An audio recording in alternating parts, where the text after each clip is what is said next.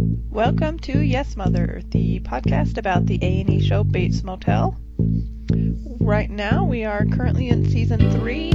We just watched episode 2, the Arcanum Club. I'm Em. And I'm Sue.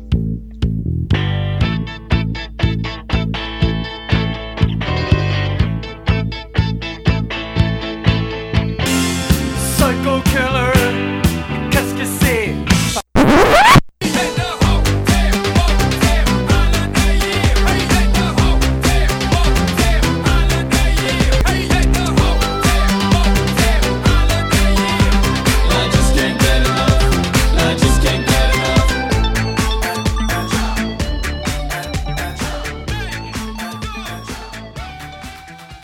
Welcome back, guests.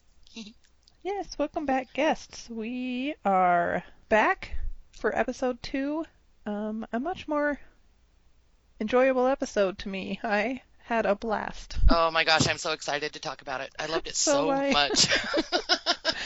Yeah, we've been holding back talking on Facebook about it. We keep saying a little something and we're like, we gotta stop. We gotta stop and save it. Yep. This was a good one. Yes, it was.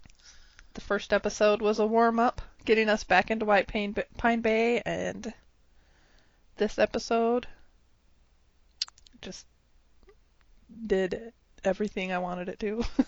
Me and too. more. I know, me too. Yep. So, how you been? Should we get into feedback? Nothing too interesting going on. Yeah, it's only been a week. Nothing to report. No, not really. I came up with some more names for bed and breakfast rooms. I'll just tell you now. Okay. So last week I came up with the Mr. Sandman Dream Lover room and maybe this time room. Uh-huh. So yesterday I came up with Little Teapot room. Have you been doing a rewatch? No, it just hit me. Suddenly I just started remembering Norma singing that little click she did with her tongue and dance. So I want to watch that again. Yes, it was fun watching it again. Ooh, that room could be decorated like an English tea room. Exactly, that's what I was thinking. There's always some biscuits for him or scones. Right. And then I have the Pistol River Pocket Gopher room.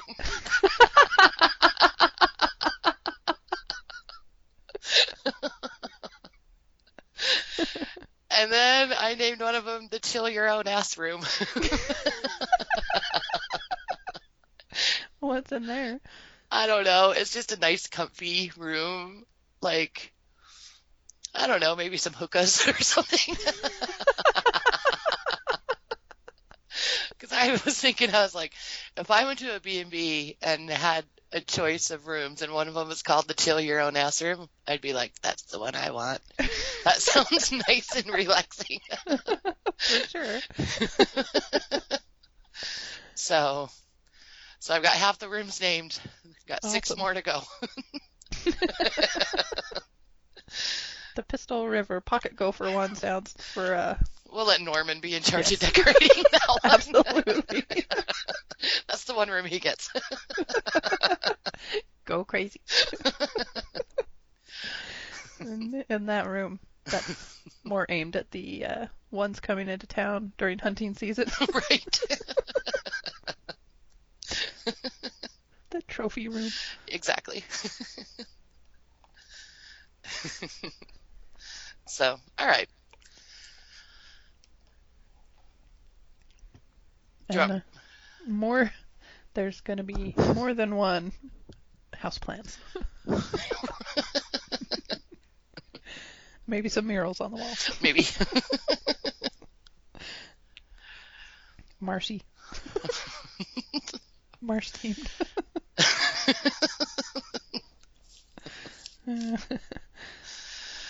All right. So, let's get into the feedback. Okay. Do you want me to start with Becca's? Yeah, go ahead. Okay. Becca says, hey, Em and Sue, I would love to check into the motel if you would be kind enough to let me. I'm not sure I want to try my luck with room number 4, though. That's okay, Becca, because I think we have someone that might be interested in room 4. Yep. So, Becca, I put you in room number 8. So, Carrie is next door to you, and Catalyst is on the other side. All right. She says, a couple thoughts on the latest episode. Norma is the greatest. I loved everything about her in this episode. Her freak out on the sign was glorious, and she was so cute with Romero. So much to say about her and Romero. I would not want to be stuck alone in the woods with Caleb and Chick. Just saying. Nope. I know we've seen Norman hook up with girls before, but it was really weird seeing him and Emma be physical. The hand-holding scene was especially awkward for me, which I'm sure was the point. Yeah. Yeah. Why are they making those two so awkward? They're obviously really trying to make them awkward, right? Yeah, to me, I don't know.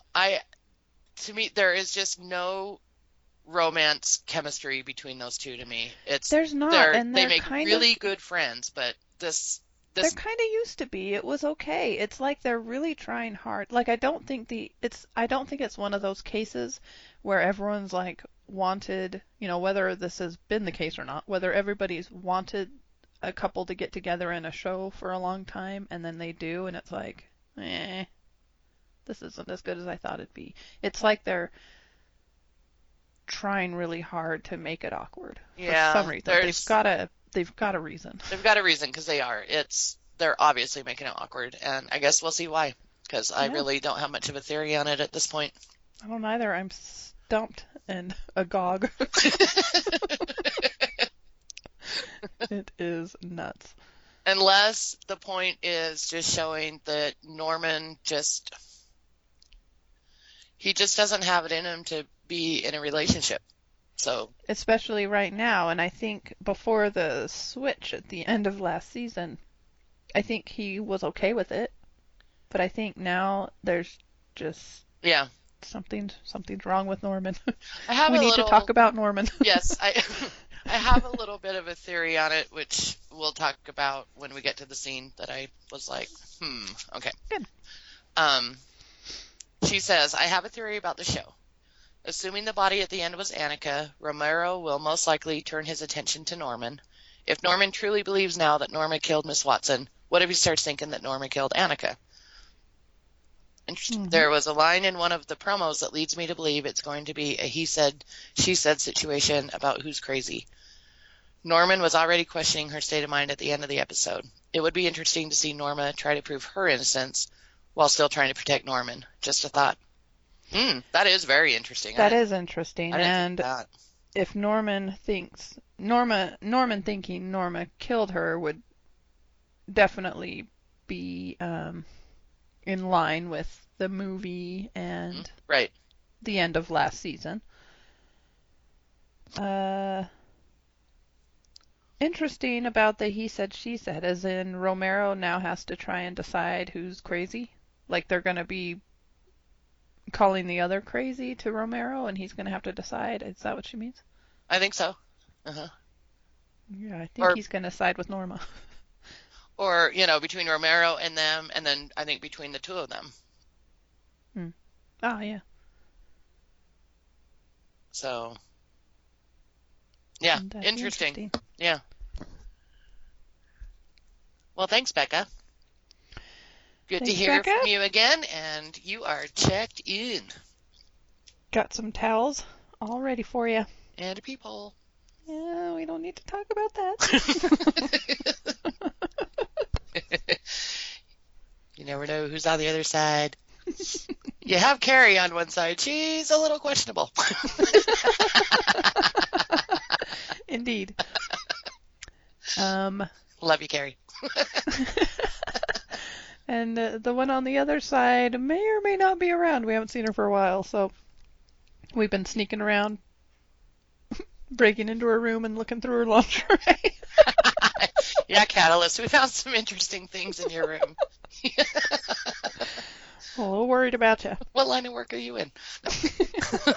Just kidding. All right. You want to read Anna's?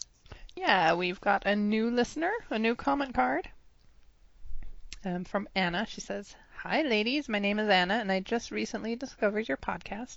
I'm so glad I did. I love hearing other people talk about the show. It's the next best thing to being able to talk about it with someone. That's exactly why we've listened to podcasts and why we started one." Yep. And since my mom is way too scared to even come in the room when I'm watching your podcast, it's a perfect fix. This is not a real scary show. Some people just can't handle any kind of scary. Yeah, that's true. We know some of those people.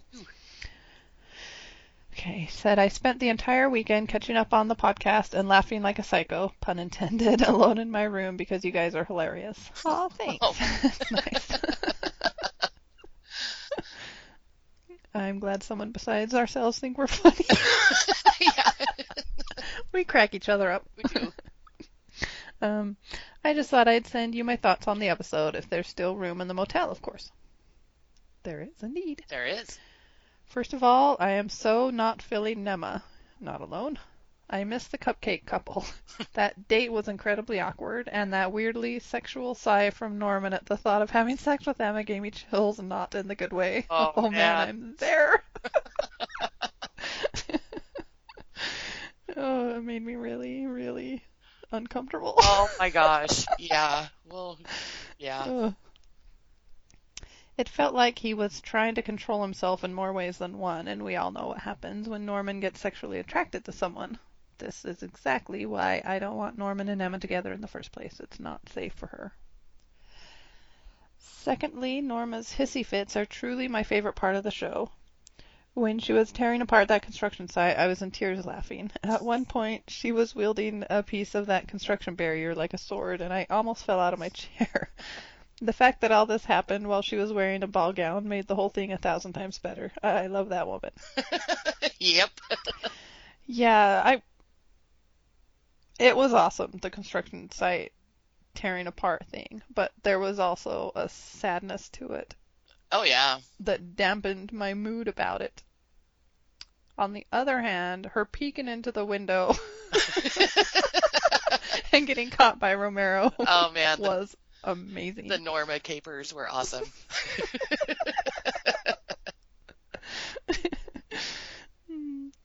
Also, Vera replied to a fan on Twitter who asked if Norma would be singing again on the show with some crazy little sparrow quote that I can only assume means yes, in which case I'm so beyond excited. Yeah, she's like, "The little sparrow will warble again," or something. Oh.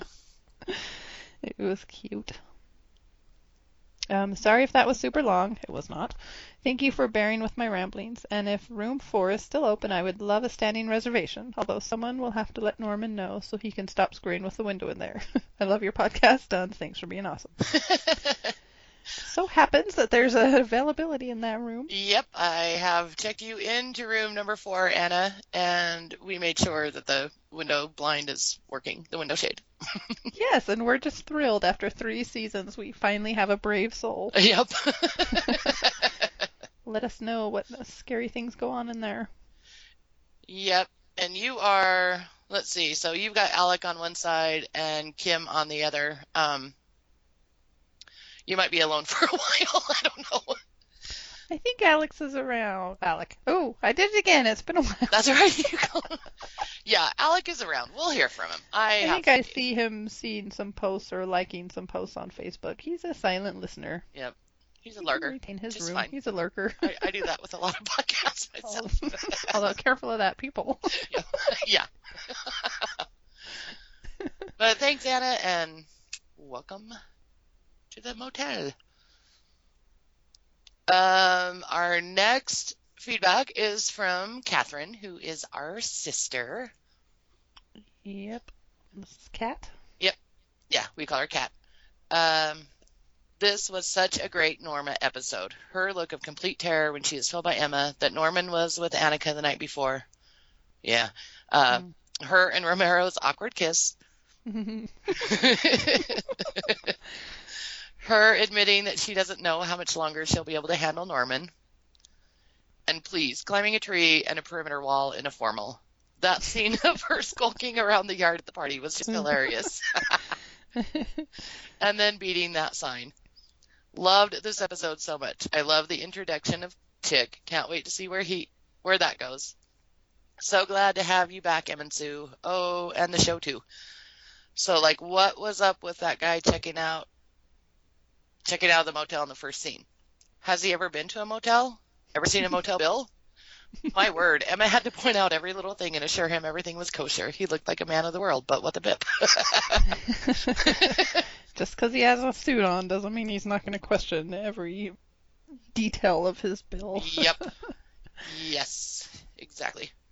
Yeah, he was annoying.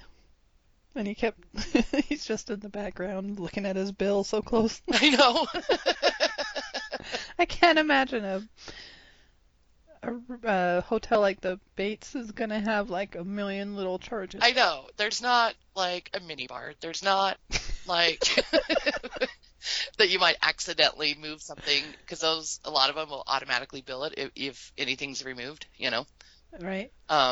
There's not, I don't think they have like the movies that you can rent, you know? There's no room service. But there's, you know. So it couldn't have been too itemized. Just nice little details. Yep, I know. And I just love how Emma and Norma are just having this conversation about a missing guest right in front of them. She doesn't look like the hiking fort. I know. Thanks, Kat. You got a room. I told you that siblings don't get a free ride, so. That's right. Do you think she wants... Well... Do we have one more room? We have one more room, so Kat, I put you in room number 10, but if you would like to get a room in the B&B instead, just let me know, and let me know which room you want. So, I'll move you. Yep. But if Kat stays in room number 10, then the Bates Motel right now is full. No vacancy. 12 cabins. 12 full cabins.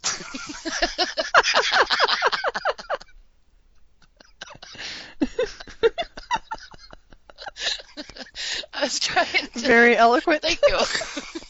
It's like 9:30 in the morning. I'm good.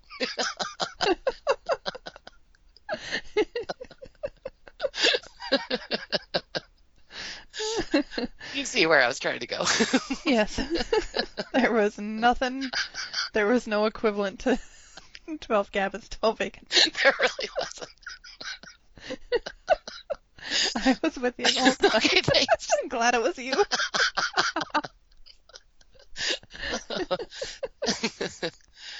All right.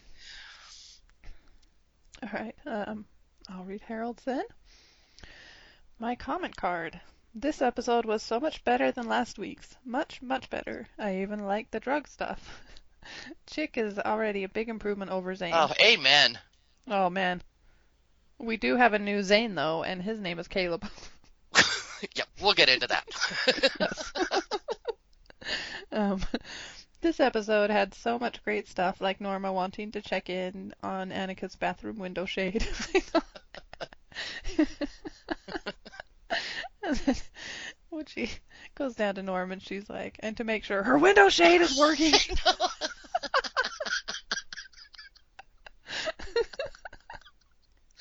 That's the best. The scary thing Norman was doing with his eyes when he was waiting in the car. The awkward Norma Romero goodbye hug. The Norma Bates socialite trespasser adventure. And the Lee Berman Memorial bypass. Couldn't they have just done a podcast instead?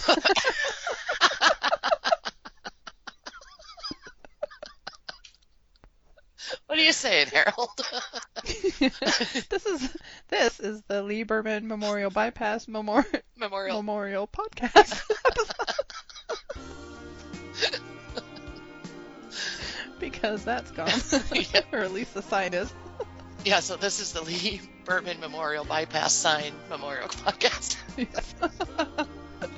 There you go. It was one great scene after another.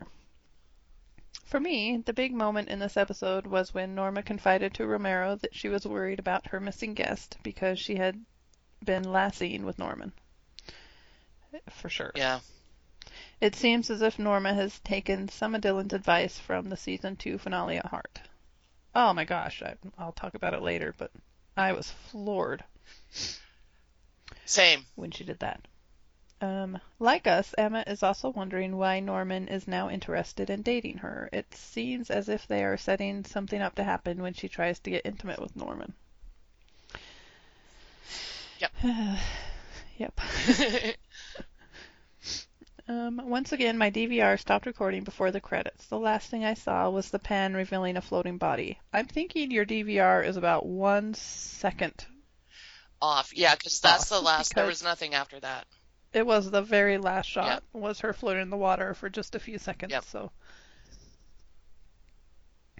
we'll keep letting you know, but you keep just not quite missing stuff. And just as this may be unsolicited advice, but on my DVR, when you set the recordings, and if you go back to look at the set recordings, you can wiggle it to be like record 1 minute longer or 5 minutes longer or whatever you want. You can adjust it on mine. You might want to look into that if this is bothering you.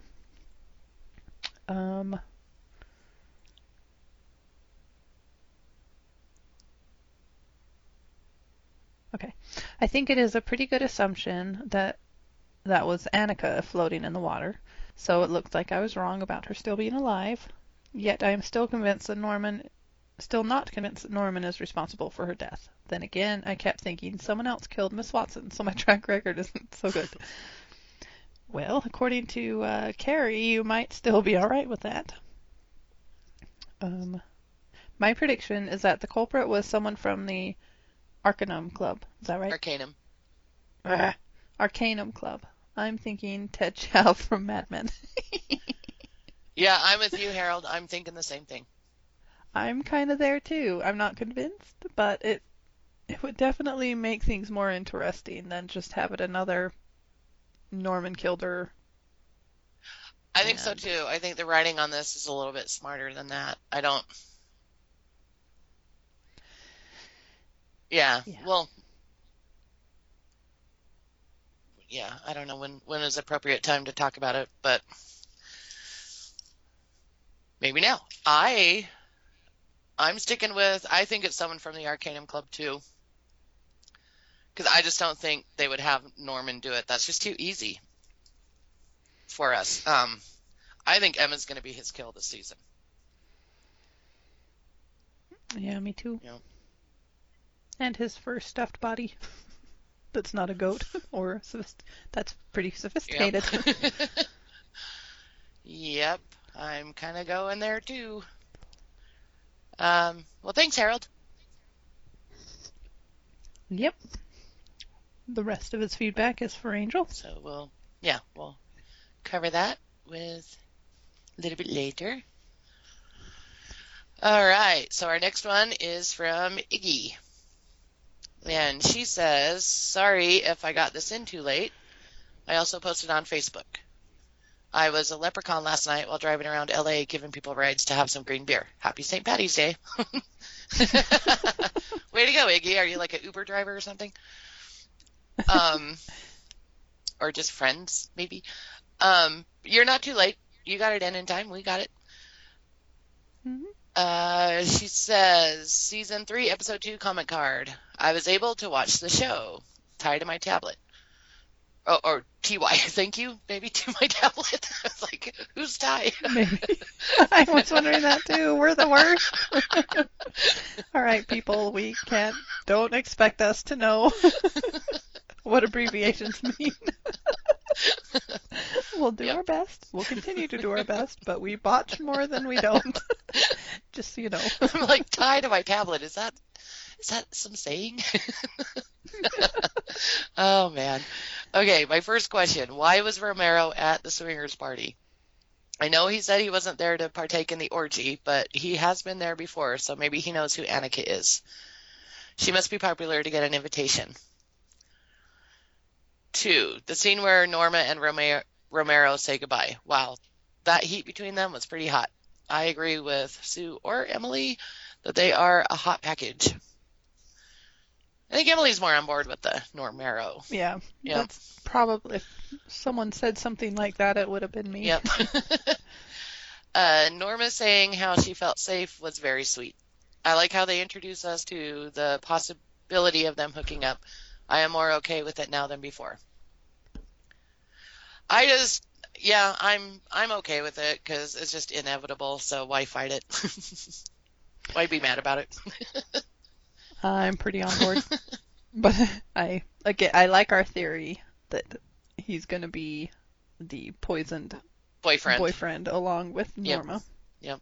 Oh, that's just going to be Yep. awesome. If that's where it's going, I'm on board. I'm so on board with that. Much as I love them so much, and it'll be so awful. It'll be so awesome. It'll be awesomely awful. She says they have been through so much together as it is. 3.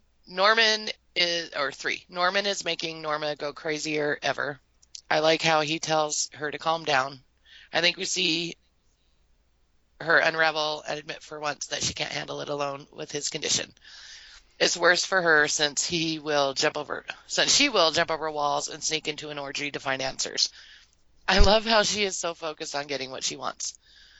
Number 4, Norma running over the bypass sign. Ha ha ha. Hashtag she cray. 5, do you think Norman killed Annika? Nope, I don't. Yeah, we've talked about that. And Just for the good of the show, no, we don't. Right. And last but not least, it's been quiet at the B&B and I need new towels. Hashtag it's not weird. Fresh towels for all today. I've been doing a lot of laundry. Your resident B&B guest, Iggy. Thanks, Iggy. Yeah, not only are they hinting on the show that they're going to get together, Nestor Carbonell has been very busy on Twitter hinting that they're getting together and that he is very attracted to her. Nice.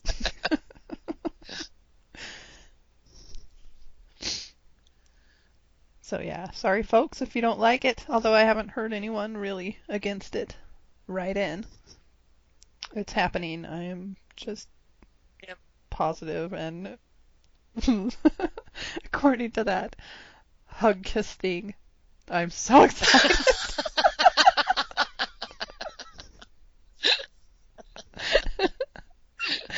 That was amazing. It was.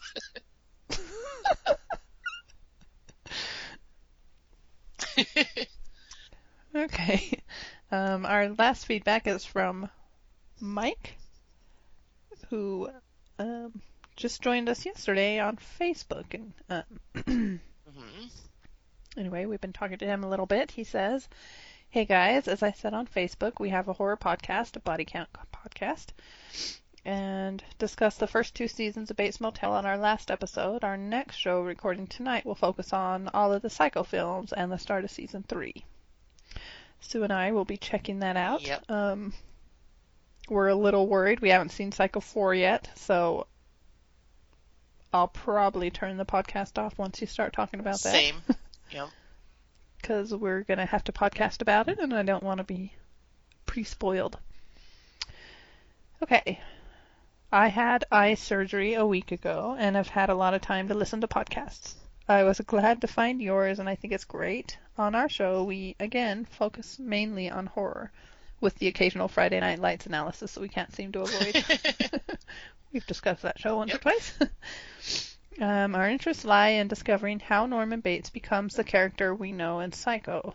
Therefore, the whole marijuana storyline seems a bit too TV drama to us, particularly now that it's legal in so many areas. But the Norman stuff is very good, and we both love the characters of Dylan and Romero. Overall, I enjoy your insights and passions as fans of the show."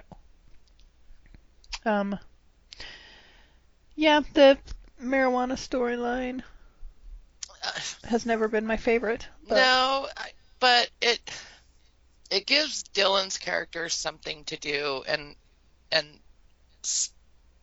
a plot, which he needs, Right. We love Dylan. We love Dylan, and he needs something. And I just think they picked marijuana just to kind of, I think it makes Romero's character more interesting. And I think we're going to learn more about that and his role. I don't know. They had to do something, so why not this? And, I mean, yeah, it is legal in a lot of states now, but people can't just grow as much marijuana as they want. It's still regulated. Right, and the marijuana they were growing, I'm sure, was going to not medical purposes. Right, right. But, like, even in Colorado, where it's legal, you can grow a couple of plants, from what I understand, on your own, but you can't just have a whole field of it. And people buy it at stores, so. Right. What they're doing, it's definitely. What they're doing is definitely illegal, even if marijuana is legal in that state. Right. So. Here's why I like it with Dylan. It gives him something to be really good at. When you think back on Dylan's introduction to the show, he had been fired, he didn't have anywhere to stay, he had to go, the only choice he had was to go live with his mom that hates him. Yep. So he came on the show as, someone that you could, easily not respect and think of as a loser, yet he turned it around so quickly by being really good at this, what he's doing. And he's still ethically, he's a really smart guy. He's pretty morally grounded. He is. And it made him good at it. It made him rich to where he has some credentials to where Norma, he had an office. Remember how impressed he was? He had an office. It gave him some credit with her and some respect, and all of us too. So instead of having this, loser guy that can't hold a job or whatever, and just kind of turned into something that he kind of threatened to turn into last season because of all the Caleb stuff, he's actually very respectable. Right. And that's good for his character and good for what I feel his character is kind of on the show for. Right. Plus, it just makes sense that a guy like Dylan would get involved in something that's a little questionable, not on the up and up. Yeah. And I'm glad they picked marijuana because it could have been like meth, which that's just terrible. Or it could have been, they could have taken the whole sex trade. Yeah. I mean, to me, they kind of had to pick something that's kind of illegal. Yeah, and for all of the illegal drugs and sex trafficking, marijuana is a good one. So, I don't know, because if he was involved if it was like meth dealing, I wouldn't like Dylan because anyone involved in that is just a bad person to me, because people know what that does to people. Marijuana doesn't do to people what meth does, Right. So. Oh, yeah. It's a whole different thing. So to me, they had to pick something illegal, and I think marijuana was a smart choice. It was a smart choice. And it's been more interesting. The first season, I was pretty yawning through it, for the most part. It wasn't ever, everyone that's been listening to our podcast knows it's never been my favorite, but I appreciate it for what it is. It's just sitting through the scene sometimes I'm like, meh. Right. No, I agree. They're not the best, but I think it's necessary. Yeah. So. Anyway. Okay, so those are our thoughts. Back to Mike's thing. One bit of feedback I wanted to add following your last episode is that I personally do not trust anything Norma says or does. There's so often an underlying motive that we know about. So when we're left to question her true intentions, I just assume they are always self-serving. Therefore, I'm not so quick to give her a pass when it comes to her past family experience and the anxiety attack breakdown you mentioned her having in the hotel parking lot. For example, could have been inspired by guilt just as easily as some past pain. It's a good point. I think, yeah. I am the one that feels like there's a window open to possibly question what she's saying. You know, I'm kind of on board here. Right. But the more I get to know Norma, the more I really feel deep down she has good things at heart, if that makes sense. Yeah.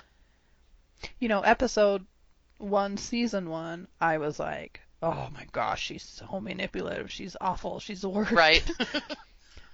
But I've just gotten to know her, and I really, truly, I don't know everything, and I easily believe that she is self-serving and everything, and that there's underlying motives. But the more I get to know her, maybe I'm being duped, but the more I feel like she really has love and best interests at heart. But yeah, I'm glad someone else is on board with the thought that there could be more to it. Although, in the same vein, in episode 2, Caleb sure didn't present himself as being anything I respect or have any nice feelings for at all. He just, like I said while reading Harold's, he's the new Zane. Yep. I loved the way Chick talked to him. Oh, it was so amazing. Talking to him, but talking to Always Dylan like is saying like Dylan, Chick, you know. Chick had his number so fast. I've got some theories about that. And I think he had Dylan's number fast too. He knows he's good, you know, reasonable. Yep. And I'll be excited to hear your theories soon. Yes. Okay. He goes on. We can't always tell what is going on in Norman's head.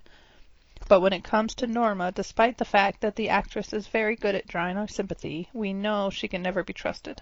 Maybe she means well at times, but those instances seem to be very well. Rare. I don't know. I think she does mean well. I think she does too. We'll see who's right, I guess. I think she really has good intentions, but she is just such a messed up person on her own. She really shouldn't be raising children. No. No, probably not. I don't know. With a past like hers, man. She should have had many years of therapy, perhaps, instead of children. Exactly. Here's one thing I'll say. Mike, they seem to, here's what I'm thinking, is that they're so interested in the path that Norma and Norman take to get to the Psycho movie. Uh-huh. And when you rewatch the Psycho movie, Norma doesn't seem like the Norma we know and love.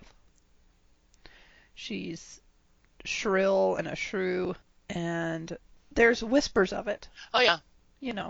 There's whispers of the disapproval, but we know where the disapproval's coming from because she's terrified because Norman is actually killing people. So if they're just thinking of the mom that Norman has created in his head that he killed and now talks for, then I can see I would be a little more mistrustful of the Norma Bates we know in the show. But one thing, they've said that they're not really using the show as a total, it's not totally canon, right? They're not, their end game is not exactly perfectly going to fit Psycho. Right. 1964. I think it's going to be close, but it is going to be close. But I don't know. I think things have evolved maybe a little bit with even Vera Farmiga and her acting and what she's been able to do with the role. I would guess that she has had some influence on where it's going. Mm-hmm. Maybe from their original concept. Right. Who knows? Well, isn't she the one that came up with the idea that Dylan is her brother's son? Yeah, I think she did. So, I don't know. We'll see. Yeah. But I think it's good to think of the two separately, the show and the movie. Don't concentrate too hard on Bates Motel ending with Norman Bates' psycho character. Close, you know. Yeah, and I'd be surprised if they changed, like, the poisoning with the boyfriend, although, wasn't it when they bought the hotel in the movie that he snapped? Yes. So that's already different. Right. But I'd be surprised if they switch it from Norma dying with her boyfriend. I think, From poisoned by think they're him. going to keep stuff like that. I don't know. Out of jealousy. Yeah. Anyway, my iPad freaked out, and I had to restart it. So, did I finish? Pretty much. He just says, we'll be having fun with some of the Psycho sequels tonight, and I'll be sure to mention your podcast on our show. Thank you. We really appreciate that. He says, meanwhile, I look forward to your next episode. Thanks, Mike. Well, Mike, I would say that sending in feedback plus joining our Facebook group gets you a room. Yep. You know what? Maybe I'll put Mike in room number 10 and switch Kat over to the B&B. I think Kat's more of a B&B person. That's probably where Matt's going if he ever... Yeah. And she was kind of demanding on Facebook. And the B&B is a little more accommodating. Yep. So, Kat, I'm going to put you in the little teapot room. If you want a different one, let me know. So, all right. And then, Mike, you're in room number 10 at the motel. So, okay. Mike, if you also want a B&B, sure. Let me know. We'll love to switch. Yep. We will switch. So, yeah, like if you want the Pistol River Pocket Gopher room. It's yours. Well, thanks for the feedback, everyone. Some good stuff there. Yeah. Yeah, thanks for all your insights and your views, either with us or opposing. It's all fun. Totally. Is your iPad up and back? No. We can start doing the recap then, and you can just pick up when that starts. Back up. You want to do that? I just saw my iPad scream to life. Okay, good. It's back. I start. Okay. Well, we're going to get into the recap proper. So the episode starts. We open up with Norma bringing towels to room 4. She knocks on the door and says she has towels and also wants to check the window shade in the bathroom. There's no answer. Norma peeks through the window and sees the bed is still made. She goes back to the office and asks Emma, who is checking someone in, if she has seen the girl in room 4, and Emma says she hasn't. And I'm checking someone out. Oh, yeah. The Wi-Fi bill? Yeah. Yeah, I just thought it was funny. Norma and Emma having the conversation just right in front of the guest checking out. That cracked me up. And here we have, everyone seeing that she's not back. Right, the bed's still made. And Norma just goes straight into alarm mode, which I guess she would. I don't know. It's really none of her... Even though, at this point she doesn't know that Norman rode in the car with her last night. Right. She knows he was peeking at her. True, that's right. Yeah. I think Norma is just on edge. Absolutely. I think every little thing, and I think, because Kat had said something on Facebook how she's not a big fan of Norma's hair this season so far, and I'm not either. She just doesn't seem as put together as she has in the past couple seasons. No, she doesn't. I think that's a choice they're making. I think they're showing us in a subtle way that Norma's it's been a tough summer after the whole lie detector test, and just how worried would you be if your son was like this, Yeah, and I don't think that there's been more than I think tops it's been a month. A month, maybe two, Yeah, since the lie detector right, test. because we know that happened during the summer, and then the first episode was his first day of school, so it hasn't been long, and I think it's just, I think she's just on edge, and I think it shows in what she's wearing and her hair. Right. Oh, later Romero said he'd been there for 3 months. So that gives us a clue. Right. And he had been there, yeah, so. All right. So then Norma goes down to the fruit cellar, and Norman is working on a baby goat. She's going to be so beautiful, he says. He tells Norma he found her in the trash at and she's like, don't tell me she was in our freezer. And he says that he's going to need a big freezer down there. And she's like, fine. And I'm like, you're going to end up in that freezer. I know, she's so going to be in that freezer. So is Emma and Romero. Better be big, because those two are going to be in there together. He requested together. a big one. Norma asks if he has seen the girl in room 4 that day, and he says no. She asks if he had seen her last night, and he says no. He tells her not to worry about her. He is sure she is fine. And then we have the opening credits. I just find it interesting that Norman seems just calm about... Well, let's look at it from the view... Okay, here's my whole problem with Norman being the one that killed her. So he goes into a trance, and we're all assuming that when he does at this point, he's now his mother, right, trying to protect her from these evil women. Right. So he must kill them. So in the movie, we're going to go back to the movie, he wakes up and sees what his mother did and cleans it up for right. her. And he knows that his mother killed her, and so he's got that secret. In this instance, he would have had to stayed mother to dump the body. Right. The first time he did it with Miss Watson, he just left her where he killed her. Right. So I have a problem with Norman dumping the body. I feel like if it was Norman, he would have left her where she was. No. You know yeah, what I mean? I know exactly what you mean, and that's exactly how I feel too. Because he's not that accomplished yet as a killer. No, but here's another problem I have though. If it was from someone from the club, it seemed like a really amateurish thing to do, just to dump her right in plain sight over in that pond area, the lake. Yeah, but we don't know these guys yet. Maybe they've got some stupid lackeys that do that and they're just dumb, I don't know.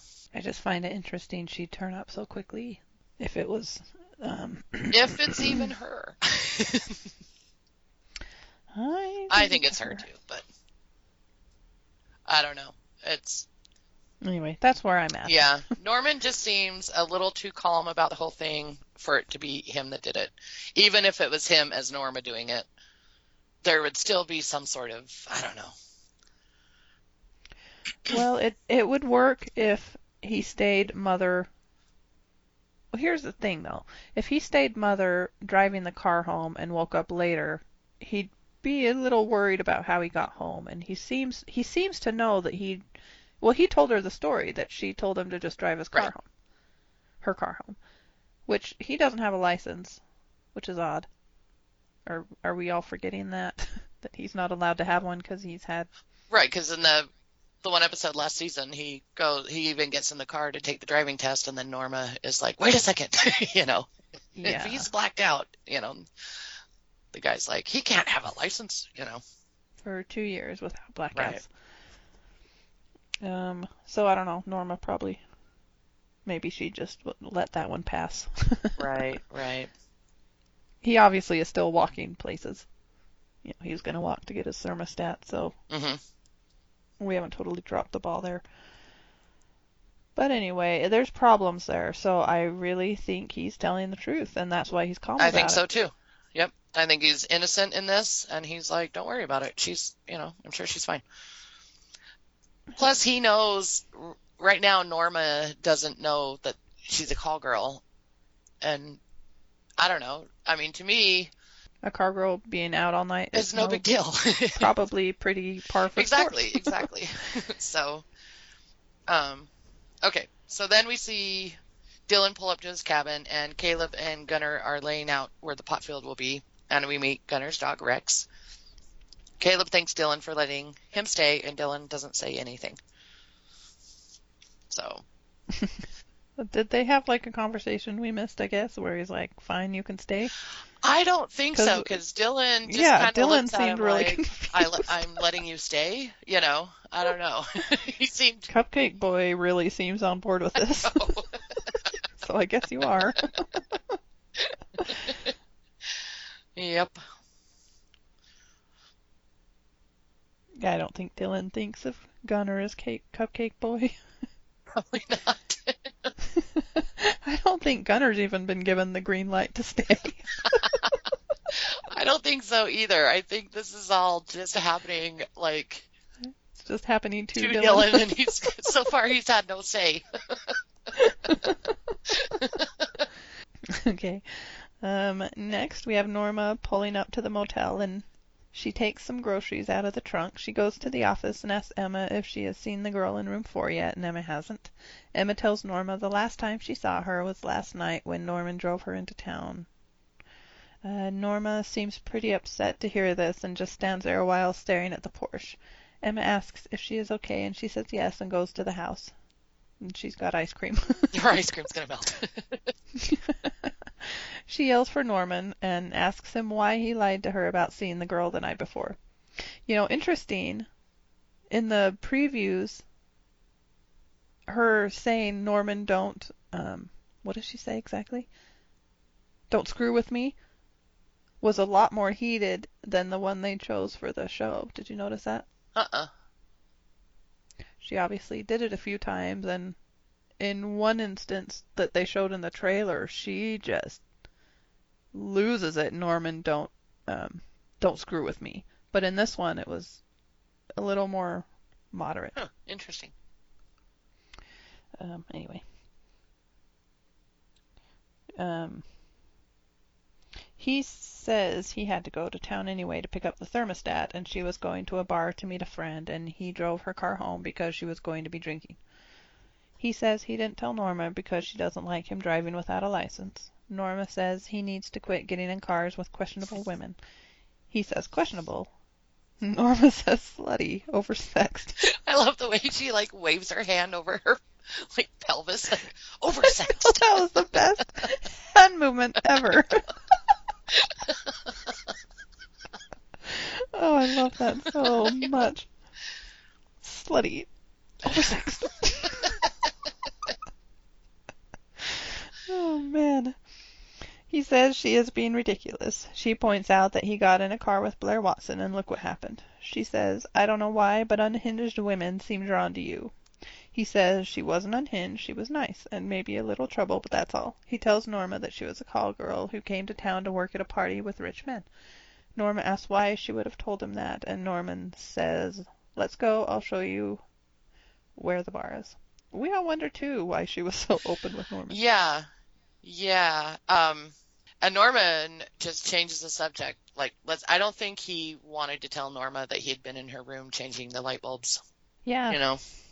And my note says, Norma, you are a pretty unhinged woman, and you're really drawn to him.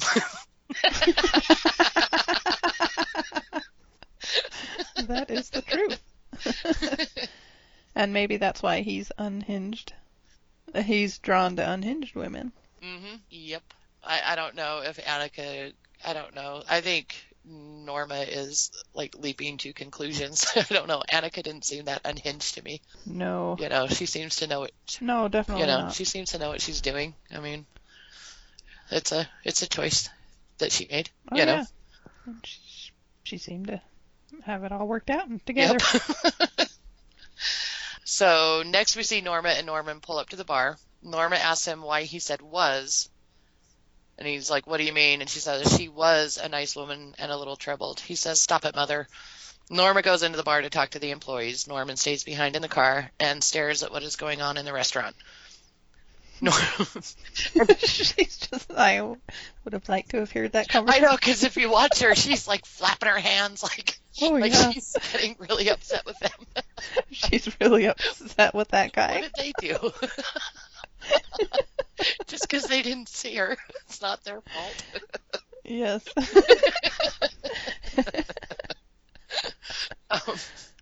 Norma comes back and tells Norman that no one remembers her. Norma says, I don't know how long I can keep doing this, Norman. And he says, doing what? And she says, nothing. Let's go home. So what is going on with Norman's stare? Are we reading too much into it? Was he just watching? I don't know. I don't know. They were either just working with lighting and making him look creepy. It seems a lot of people think it wasn't Norman watching Norma, but that doesn't work with my theory. That, I don't know, that just doesn't work for me, that like the Norma side would take over and watch Norma being like, is she gonna find out what I did? Right, exactly. I don't think he's switching back and forth that easily. Nope. I think it was smoke and mirrors. I think it kind of was too. I think he was like a little troubled because she was flying off. Well, and he knows she's upset, and he's worried about her, as he says. You know, if we take him at face value, he's getting worried about her. Well, and I'm also wondering if this is a different bar than Norman actually took her to, because this seemed like to be on a main road. And didn't Emma and Norman both say that the one she was going to was a little off the beaten path? Yes, a little. And they actually said the name. I wonder if we went back it if was we'd see the name. The olive pit or something? The olive something? Olive? It had two things, like olive and some nautical reference, like anchor. Yeah, something like that. Yeah, I mean, I'm just wondering if when Annika and Norman got in the car, Annika's like, I really need you to take me to this Arcanum club instead. And so I'm wondering if the weird look on Norman's face was he knows that he has taken Norma to a place that he didn't drop Annika off, and he's just like curious to see what goes on to watch his That's mom. A good theory. You know what I mean? Yeah, that's something I didn't even think of, and it'd be interesting if. Because he knows how Norma is, so he was probably like, what's going to happen? What's she going to do to these guys, you know? I don't think I better take her to the actual place she went to. Right. Right. So I don't know. I kind of have a feeling that he took her to a place that he didn't drop her off and is just curious to see what happens. Very interesting theory. And I'm going to go back and see if there's a name on the bar. Yeah, I'm almost positive it had the word olive in it. So. It didn't sound like it was a bar. It sounded like it was a restaurant in the first episode, didn't it? Yeah, but this looked like a restaurant too. Kind of. I mean, I don't know. It's such a quick shot. Okay. Next, it's night at Dylan's cabin. Caleb and Gunnar are around a fire, and Dylan says he's heading home. Caleb tries to get him to stay for a beer, and a stray dog comes out of the woods. Gunnar's dog runs to him, and they start to fight, and Caleb shoots the stray dog and then says he's going to bed. Yeah. What the bip, Caleb? What the bip? As I said on Twitter, a spray bottle works too. Or just throwing stuff at the dogs. That helps. That works. Right. You know, just start throwing rocks at them. It gets them apart. You don't shoot a dog. Maybe if he was attacking your child. Sure. You know. But another dog fight? Jeez. Yeah, it just seemed... And it was just weird. So Caleb is... You know, Dylan's like, I'm going home. I've got stuff to do. And Caleb's like, no, stay for a beer, you know. So it seems like Caleb's like staying up for a few hours. And then he shoots the dog and says, well, I'm going to bed. It's like, Caleb is up to something. Caleb is a terrible person. He is. I mean, we've known this. My thoughts on Caleb, I couldn't stop thinking about the fact that he witnessed Norman go nuts. Oh yeah, in his hotel room. Do you think anything's tied to that? I don't know. Because he seems only interested in Dylan, but that was some weird crap Norman pulled on him last season. It is. Okay, I'm going to get into my theory now. Okay. I think Chick and Caleb know each other. Oh. And I think they've got some scheme. Really? Yeah, I do. Because Caleb says later on, when they're going to Chick's house, that wasn't his dog, you know? How would Caleb know that? Because then Chick's like, I don't have a dog. I just think, like, my mind is just like, maybe Caleb never left and has been kind of hiding out these last couple months and met Chick. Oh, so they just met. They don't, like, go back years. Maybe they do. I don't know. I think they know each other, and I think they're trying to scam Dylan somehow. I think Caleb's trying to get into his good graces. I don't know. It's just kind of a theory. Interesting. I think they know each other, and I think that explains. I think Chick doesn't like Caleb, and I think that kind of, it makes sense to me the way Chick was talking, like, shut up, Caleb, I'm talking to Dylan, you know? Do you know what I mean? Yeah, Like when they're talking in Chick's garage and he's looking at Caleb but always saying Dylan, it's like he's saying with his eyes to Caleb, shut up, you're going to ruin this for us. I'm talking to Dylan. You know what I mean? Wow, that's totally different impression than I got, but that's really interesting. It hit me yesterday when I was typing up these notes. I was like, Chick and Caleb know each other. I just felt like Chick is just one of those off-the-grid people that just kind of a hippie. Mm-hmm. Well, I think he's that too, you know. Yeah, to where Caleb is very contrary to anything harmony and just the vibe that's going on where he lives. And my thoughts is that he gets that he could coexist with Dylan. But this Caleb guy is bad news and... Right, and this kind of, in my theory as well, is that Chick's going to turn on Caleb, and like, now that he's met Dylan, he is like, I don't want to scam this guy. This guy seems like someone I could be neighbors and coexist with, you know? Because in my theory, like in my little headcanon, Caleb and Chick have been together these last couple months. I think Caleb, like, wants that money back from Dylan. I don't think he left. I think he stayed. Interesting. And I think he's been describing Dylan to Chick. And now that Chick's met Dylan, he's like, I would rather partner with Dylan than Caleb. He's an idiot. You know what I mean? Right. And is tomatoes a euphemism for weed? Yeah, I mean, a lot of people, if they're growing weed, like, illegally in their yard or something, they'll hide it amongst tomato plants because the leaves look kind of similar. The tomatoes are a good camouflage. I don't know this from my own experience. I've just heard this. That I don't. You and all your tomato plants. I know. It's like, have you ever wondered why I grow like 40 tomato plants every year? Don't anymore. But yeah, tomatoes seem to be the plant that people will grow their weed amongst because tomatoes make a good camouflage. Interesting. Yep. Yeah,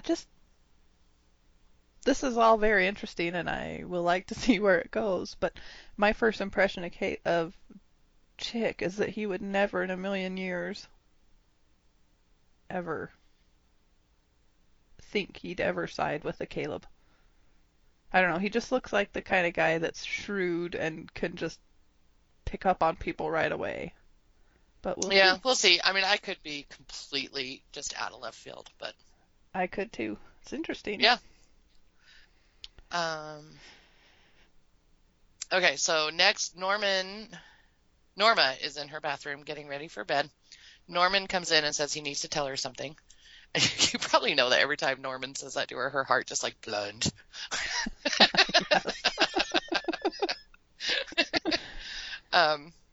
He says everything is fine in his life, school and work are fine, and she needs to stop worrying about him. He tells her he is dating Emma now. He says it feels like the right time, and he needs to start laying foundation. So, Harold, Norman has answered all of our questions about why now. It's because he's 18, and it's time to start laying a foundation. That's like... It just goes with my theory that I think he's doing it to appear normal to people. Yeah, I do too now. Totally because of this. That is the most unsexy, unromantic thing to say to anyone about a relationship you're in. You know? Right. He was made motel manager. He's 18, and he's like, okay, now what I do is I find myself a woman Yep. and get married and Emma, be normal. Emma is the logical choice. Emma is totally logical. Yep. So. And so that's what he's doing. Laying a foundation. It's like, wow, he makes it sound like he's building a house. This is like a cute girlfriend you're starting a relationship with. But he asks if she is okay with it, and she says yes, and they hug. He didn't seem to want the hug to end. He lingered a second longer. And then he leaves, and Norma just stands there looking after him. Do you think Norma is worried about Emma? I think she didn't look properly worried about Emma, if you ask me. I think it kind of sunk in a little bit, maybe, towards the end. Her face went through a lot of different emotions. I know! There was definitely happiness there, but it was fleeting. Okay, so But I feel like she didn't look properly worried. I would have expected her to hear that news and be like, "You cannot date her!" Don't you think she would have? It just seems like I would have expected her to totally fly off the handle on it. Never go near Emma again. Yeah, I mean, and just the way that Vera played it, I can't read what is going on in her mind, because I can see what you mean by like the fleeting happiness. I don't know. I just can't read it. And I think she purposely made it like we don't know how she feels about this. Yeah. There's definitely caution and worry, but there was other stuff too. Yeah, I don't know. It could have been the motherly thing that thinks, oh, well, this one will be okay. Right. You know? I mean, it could be jealousy. It could be just trepidation. I bet jealousy is totally in there. Yeah. I don't know. Good job, Vera. Because the camera sure focused on your face for a long time, and I have no idea what was going on in your mind.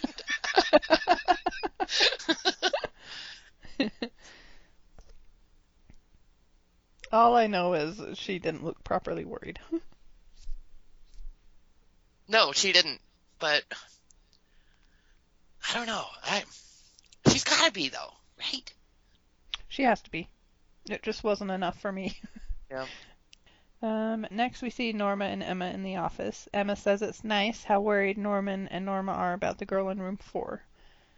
She says they can do their date another night, and he says no. She apologizes for telling Norma that he drove with the girl into town, and says she doesn't tell Norma everything, like the stuff that goes on between them. Norman says he's got to go and leaves. Yeah, so if he's just laying a foundation, he doesn't seem really into it. Nope. Because, like, while she's talking to him, she's, like, trying to hold his hand, and I don't know. Mm-hmm. And he seems really like it's repellent to him or something. I don't know. A little. Yeah. It wasn't repellent on their date.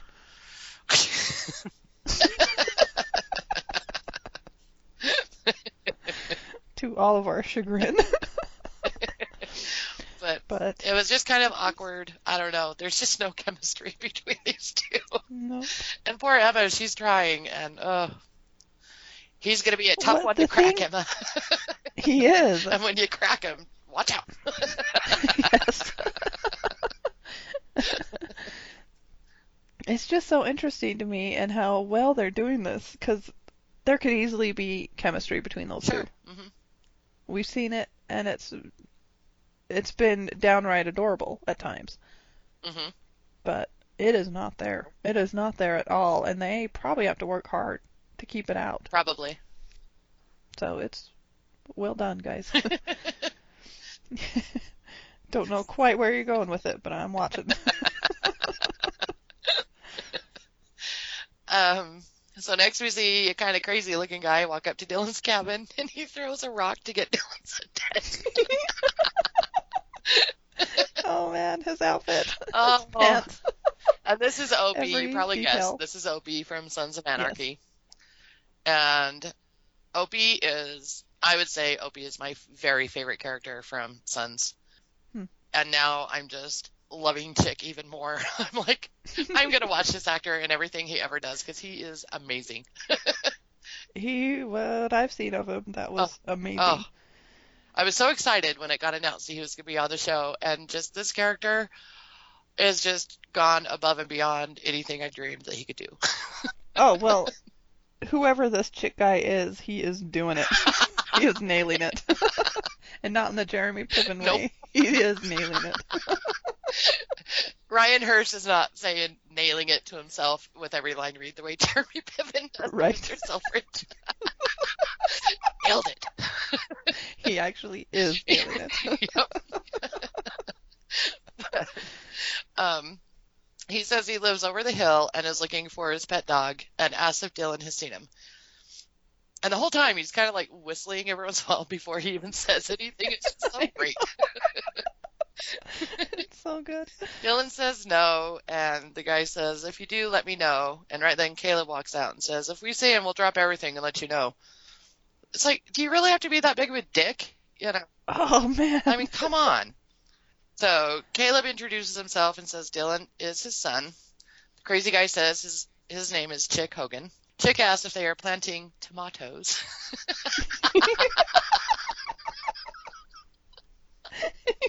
Just the way he says it. Are you planting tomatoes? That's why I asked, do they, in this world, do you say tomatoes, or if you do say tomatoes, and everyone knows you really mean wheat? Probably. Okay. They say yes, and corn, and green beans. Chick's like, I like green beans. Chick says the DEA wiped out all the tomato crops, so there is lots of opportunity. And then he starts whistling for his dog again and walks off. Oh, so he said they wiped out the tomato crop? Mm-hmm. Oh, so that probably answered my question. Yeah. I missed it.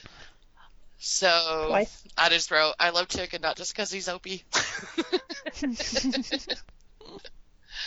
But what a great introduction, and please don't let Chick die anytime soon. Please Oh, please no. let him be in at least a whole season, if not more.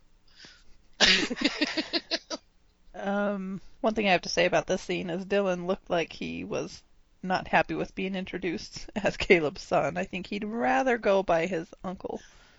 Oh, yeah, huh? What a...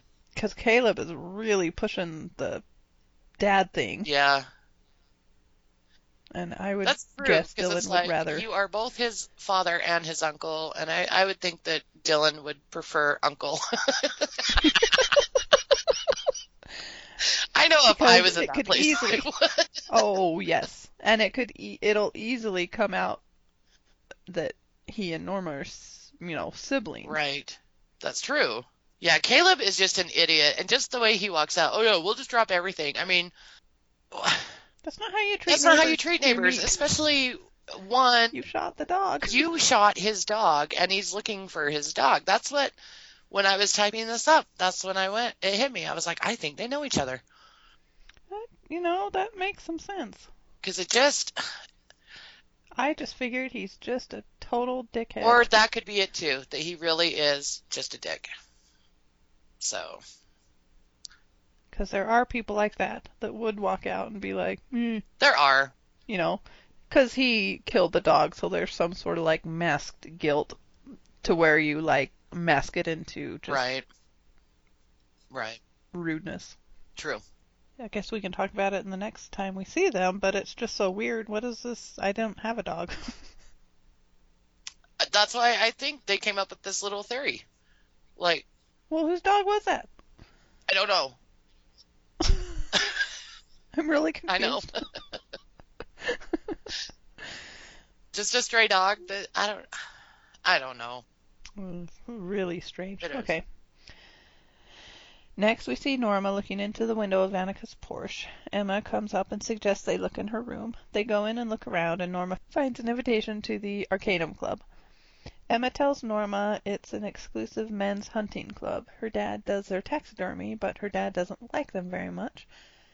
They leave the room, and Romero calls for Norma. He's leaving. His house is ready. He tries to pay her. She refuses, but he tells her she is going to need it because the bypass is halfway paved. She finally takes the check. They have a very awkward hug and cheek kiss. He goes to leave, and she runs and stops him, tells him she always felt safe when he was there. He thanks her and leaves. All right. First off, how did Utah needs to hire whoever's building this bypass? 'Cause it's only been a couple months. And our construction jobs go on for years.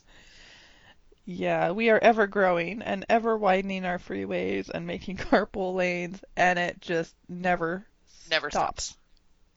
There's no way they're ready to open part of this road after a few months. I know. They really need to come to Utah. Yep.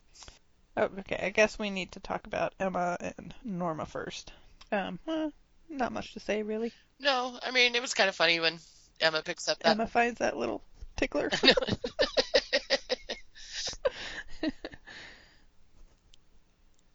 I like to see Emma, though, back in her little Nancy Drew. I know, me too. Let's go in the room. She's like, we can go in there. Um, And she kind of waxes poetic about stuff being left. mhm. Like it's, you can feel the movement of stuff being left out, that the person's still around. And Emma's like, or Norma's just like, shut up. I don't know what she says, but it's funny. She says something about, like, you can feel their energy through their stuff or something like that. You can know a lot about a person or something like Nora's just like, Emma, stop it. She's like, I do not want to hear this. Emma, stop it. Yeah, Oh, I'm so sad to see Romero check out. I know, I'm kind of bummed about that too. I loved him around. Okay, so that hug Oh my gosh. was the most gloriously awkward thing I've ever seen in my It life. couldn't have been more awkward. I mean, It could not have. Every second of it. If I had one wish right now, the last couple days, if I was granted one wish, it would be to watch all of the outtakes, because I bet they did that a million times. I would love to watch the dailies of this. maybe that'll be on, like, the Blu-ray bonus features or something. that would be be awesome. best. That and Norman's run through the parking lot last episode. I want to see all the ways he did that. I'm going to tweet Nestor Carbonell and ask him if he has any polls to release the dailies on. Oh, it was so funny because even they go in for a handshake and that's even awkward, and then it just goes from there. It goes from every step of a it. handshake So to a hug. I watched it a couple times. So she goes for the handshake and he's going for the hug. So he ends up hugging her, and then she tightens it and kind of like really embraces him. And he kind of looks like, oh. And then their faces come together and he's ready to kiss her. Yep. Did you see that look on his face? He totally had kiss face. And then she goes for like this. She doesn't even do the one kiss. She does the two sides. the French greeting. It was so good. It was amazing. Oh man. Yeah, I'm looking forward to. I mean, he's not at the motel, but we're gonna see a lot of Romero. Oh yeah, we are. Yep. Awesome. Okay, that was awesome. Well done. Bravo. Everybody involved in that. Oh my gosh, I love that. Yeah, and then that was sweet that she seemed really impressed by the amount he gave her. It seemed to really touch her. She kept she looked at it. Did you notice? She looked at it, the amount like 4 times. Right. Well, if he's been there for 3 months, it's probably a few $1,000s. You know? He was probably properly insured, and he was probably given a stipend from his insurance company for a place to live while his house is being rebuilt, right? Sure. Yeah. So I would say it was probably $6,000 or more. You know, Yeah, it was probably a good figure amount. like And 500 a week. I think he was really happy to give it to her. I think so too. It was really sweet, It's like, you're going to need that. It's bypass. I am not saying no. Yeah. Anyway, and then she just has to say something, and it came from her heart, though. I felt like that she felt safe when he was Yeah, when I first saw it, I was like, oh, she's going to ask him to dinner or something. So when she said, Yeah. I always felt safe when you were here, I was like, oh, that's so sweet, you know? And I think she did, and I think now she's kind of scared that he's gone. Like, don't leave me Yeah. alone with my son.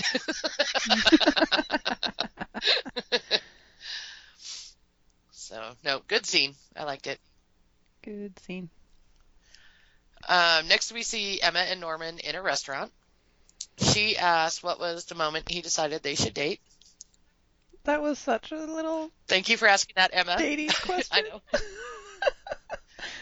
It just seemed like everyone, I don't know. I just love that everyone wants to talk about Yep. that. Just seemed so datey. He says a lot of things don't make sense, but they kind of do. And he said it just seems right. She says she has a feeling she is going to see a whole different side of him now that they are dating. Yeah, Emma, you're going to. Truer words have never been spoken. He asks if she and Gunnar had sex, and she says yes. He asks if she felt bad after, and she says she felt kind of naughty, but figures that's probably how you're supposed to feel. So my gut reaction to that was terrible. I don't know. It sounded accusatory, but then it kind of turned into maybe because he was wondering if he felt the same way she does. She felt the same way he does. What was his asking her if she felt bad, or asking if she and Gunnar had Yeah. had sex? Asking if it felt bad after. Yeah, I think he's just trying to figure out how you're supposed to feel, or I don't know. Yeah, my first gut reaction was, oh my gosh. I just thought that was It is kind of odd really that he would horrible say of it as, did you feel bad after? Like a more proper thing to ask, if you're going to ask anything, would be like, how did it make you feel? Like, don't put bad in it, you know? It just seemed like he was almost like shaming her a little bit. Yeah, I can see that, yeah. Especially in light of he was acting a little jealous when Cupcake Boy came around. Remember last season? He's like, he sells marijuana. That's you know, right. which is totally believable and what would happen. Right. But,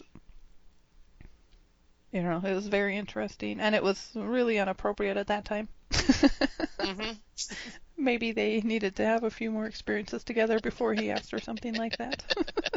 They just come right out with the conversation. First Yeah. date.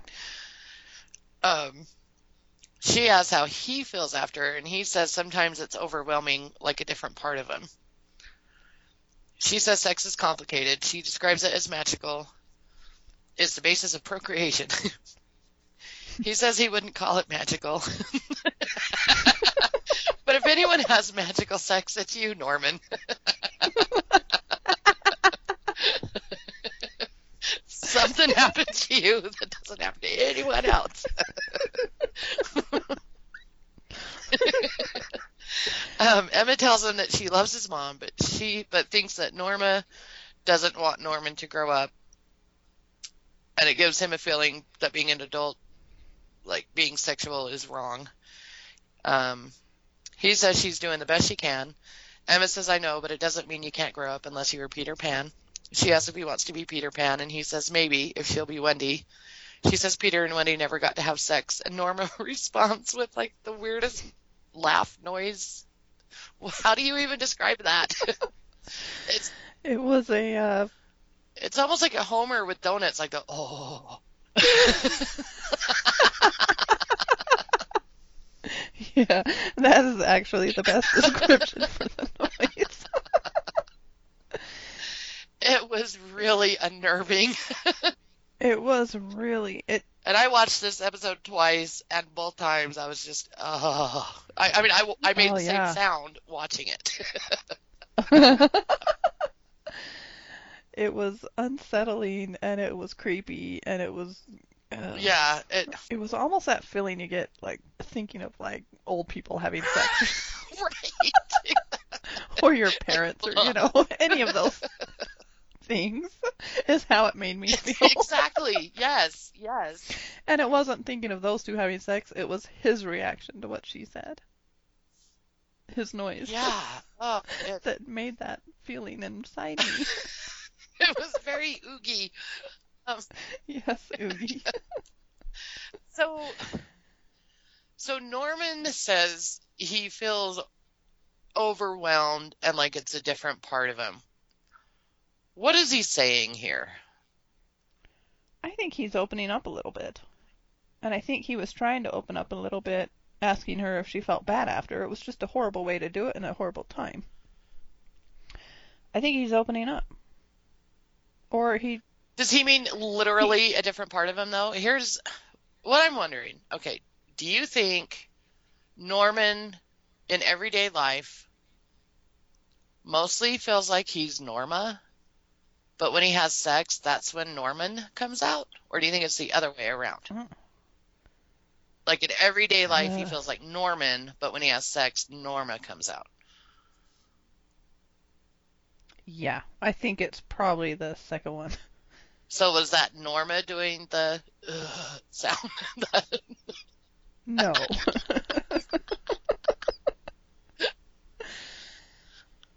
Here's how I feel, and I feel this, you know, with movie Norman too. It's like when he starts becoming sexually attracted to a woman, there's a change that comes over him that tells him it's bad and tells him no. Mm-hmm. And so then Mother needs to take over to chide him about it and to tell him, to really come out and tell him it's no. It's because of feelings that he starts having before he turns into Norma. I would say anytime he's actually having sex, though, he's still Norman. You think he's Norman? Okay. I don't know. I just take him literal when he says it's a different part of him because I see him as two parts now. I don't know. Yeah, I do too. So, I don't know. I could just be reading way too much into it. I don't know. I think he's hinting towards, I think almost like Dexter knows there's a dark passenger in him. I think Norman's getting it that there's some sort of dark passenger, whether it's his mother or not. Something's going on, and that's what he's talking about. I don't think he has any idea that Norma's inside of him, that he's turning into his mother, but he knows that something is going on, and something bad, and there's blackouts. But yeah, I would, in Norman's mind, I think it's more a Dexter thing, a dark passenger. That makes sense. When you describe it in Dexter terms, that makes sense. Okay. That's, yeah. Gotcha. Okay. Yeah, just my opinion. We'll see. It's getting interesting. I mean, it's always been interesting, but it's like amped up to me. Yep. Oh, yeah. Okay. Next, Norma is driving at night. She drives up to a gate. A guy is standing there and asks who she is. She says she is Annika Johnson and shows him the invitation. He says he needs the password. Norma sits there for a minute looking at the invitation like it's going to have a clue as to what the password is. And then tells the guy she doesn't have the password, and he tells her she needs to leave. She's like, I don't think I know it. I loved how she was just like looking at it like something on this will tell me what the password is. What is the password? I just thought it was so great. I'm wondering if there really is a password, or does this guy just know there's no way that Norma is one of the girls because of her age? Like, you know, like, yeah, you got the invitation. That's what let everyone else in. But what's the password? You have to have a password. I mean, don't get me wrong. I didn't even think of that, but that was beautiful awesome. And young, but probably 20 years older than the other call girls. Right. He may know exactly who Annika Johnson is. That's what I was thinking too. Maybe he knows. Maybe he let Annika in last night, No, I don't think this party happened last night, too. I don't know. I know the invitation was for that. I don't know. It could be one of those, it's a multi-night thing. I don't know. Could be. It didn't seem like she was going to the party, though, last night. It seemed like a separate thing. Maybe to meet that guy that was watching everyone have sex. That's Ted Chow from Mad Men. Oh my gosh. Okay.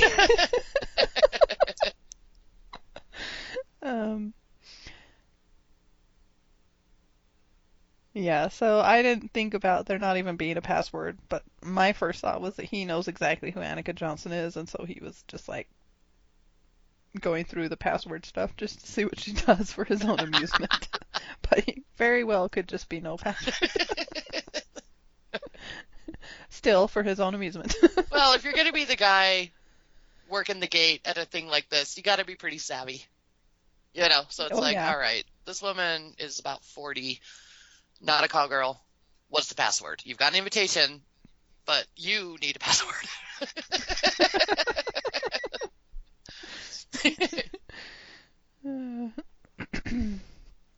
That's funny. Okay, it's night, and Dylan and Caleb are going to Chick's place. Caleb says they are going there because Chick pissed on their lot, so they are going to piss on his to set a tone. I missed that. Yes. Jeez, he's such a jerk. He actually said pissed on their grass. I caught that the second time. But same thing. Oh. Anyway, I hate people like Caleb. Dylan says maybe he really had a dog. Caleb says no, he probably saw the dead dog and lied to them. Suddenly, Chick is behind them, and he asks what they're doing. Dylan tells him he thinks they accidentally killed his dog. Chick says he doesn't have a dog. They go into Chick's garage and comment on how many guns he has. Chick says they shouldn't shoot guns around here. It disrupts nature. Why does he have so many guns? I don't know. They need to respect the rules, so they respect each other. Caleb keeps piping in, but every time Chick says something, he makes it clear he's speaking only to Dylan. He keeps saying Dylan's name at the end of everything he says. He asks how many plants they have. Caleb says it's none of their business. Dylan tells him 99 plants. Chick says they remind him of two guys in a book and asks if they have any rabbits. Caleb tells Chick they are going to do whatever they want on their own property. They can be cordial neighbors, but that is it, and they leave. Caleb's not being a cordial neighbor, but Dylan is trying to be. Yeah. I mean, I didn't write it all down, but Caleb's like, we can wave each other when we see each other, but no borrowing sugar and stuff, We can be cordial, but that's it. Leave us alone type thing, I don't know. I just... I hate him, and he almost got a new, finally Lenny? a nickname, which would be Lenny, but I like Lenny way too much. So I think his name is Zane too. Done. I think it's better than Dunkel or whatever people are calling him. Zane 2. Yep. But, yeah. This, I don't know. I just think they know each other. And I think Chick is, if my theory's right and Caleb and Chick know each other and we're somehow planning on somehow scamming Dylan, I think Chick is going, I don't like Caleb. I'm liking Dylan. I can work with him. So. It's just so strange because much as I dislike Caleb, I don't see him as wanting to scan Dylan. I don't know why I can't get it out of my brain. Really? I totally do. I don't think he has any kind of fatherly feelings. I think he's making all that up. I don't think any part of him has any kind of fatherly love at all. I think he's a bad guy. I think he wants to get the money back. I think that was part of the plan all along, to fool Dylan into thinking he's a good guy. He gave him the money back, I think that was step one in a scam he's got going. Interesting. I don't have my own theory, but I don't know. I'm not sold. Well, we'll see. We'll see. I could very well be wrong. Um, It was a great scene, but we've talked about Yep. it a few times, so I'm good to go on. So next we see Norma pull up to a wall, and she gets out of her car, and she was dressed in a formal. She climbs a tree and jumps over the wall and sneaks up to the Arcanum Club. Lots of men are there in tuxes just standing around and talking. Then she sees two leave and go to another building. She follows them and looks through the windows, and there are people in there having sex while others watch on. Yeah, gross. Then Romero comes up to her and tells her to get out of there. She asks if he knows what is going on in there. She's like, you know what's going on in there. I love that so much. She looks in there again. She tells him about Annika and that she is missing. She asks him to go in and see if she's in there because she is afraid she is dead. She tells him Norman is the last one that was with her and she hasn't been seen since. He tells her she needs to leave. This is a dangerous place, and she goes. While she was driving, she sees a sign for the Lee Berman Memorial Bypass. She starts throwing construction cones at it, then grabs a big barrier thing and starts hitting the sign and yelling at it. Then she gets in her car and hits it and knocks it over. All while dressed in a formal. Yes. And at the beginning of the scene, her hair actually looked really nice. I was like, oh, well, I like this. She looked put together. Right. Oh, but man, her like running through the lawn and hiding behind trees, and oh man, that was fantastic. Here's the vibes I got, and this is why I'm so excited, is it was totally, it's like, I can't help but feel like we just got a taste of the Romero-Norma buddy cop show of my dreams.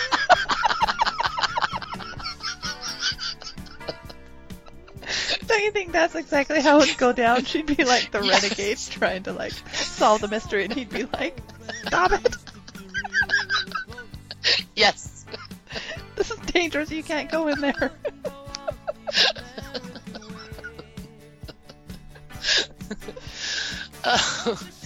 And then he's got to put on her formal, and she's got to put on his suit. Because wasn't that my idea? Like, for some reason, they've got to switch places. Yes. For some reason in your head, they have to. He has to be the woman, and she has to be the man. It just seemed like such an 80s idea. It's not enough that it's just a female and male partners. They gotta switch roles. Well, yeah, well, they definitely are undercover, and they all definitely had to do Exactly. costumes all Yes. the time. So I think once in a while they have to switch roles. So, but getting back to this actual, not our little fantasies. So, why is Romero there? What's your thoughts? Okay, I think most of it. Okay, I think it might tie to this, maybe trying to get the weed stuff back up. I think he's kind of telling her the truth, that he's, rubbing elbow. What does it say? Pressing the flesh.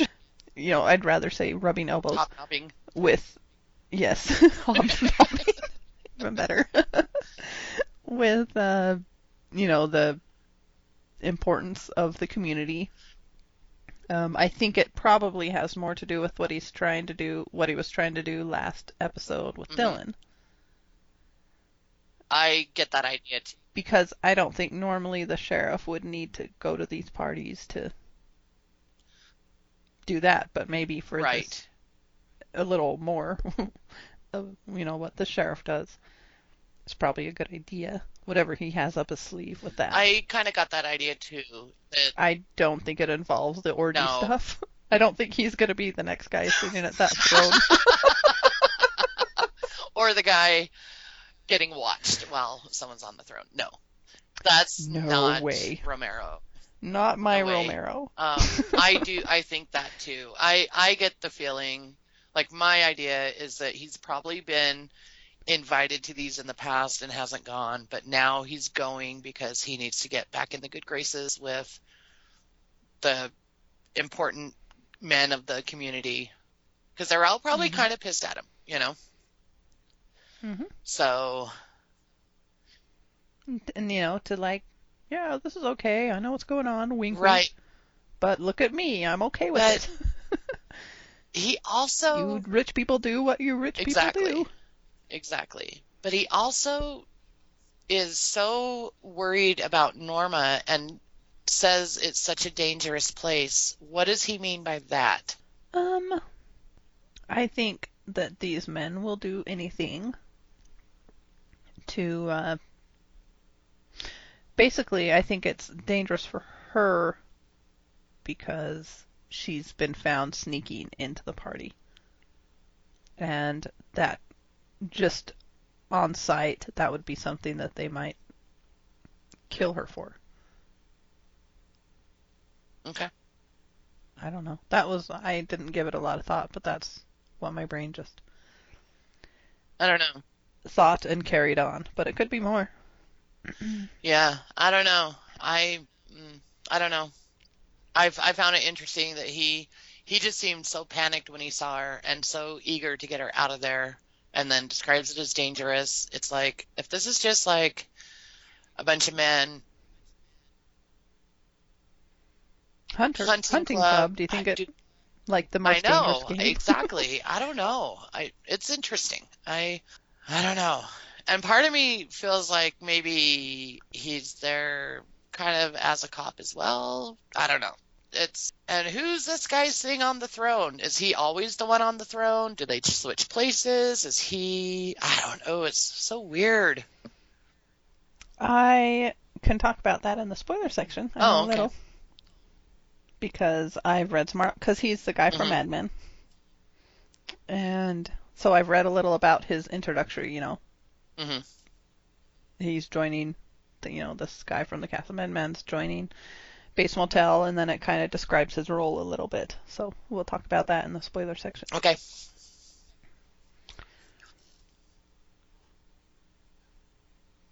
But, yeah, weird. Mm-hmm.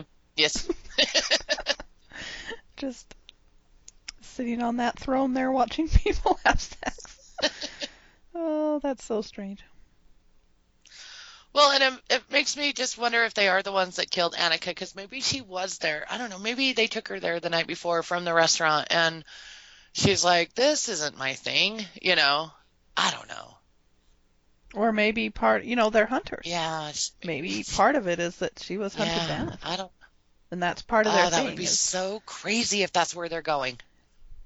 That would be really my gosh. Cool. And I just came up with it, so this isn't something I've been thinking about. Totally on board now with I it am. if that's what they're doing.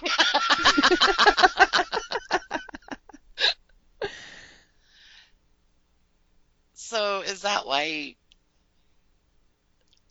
Emma's dad didn't like doing the taxidermy for them? Oh, I'm sure. Who was he taxidermy?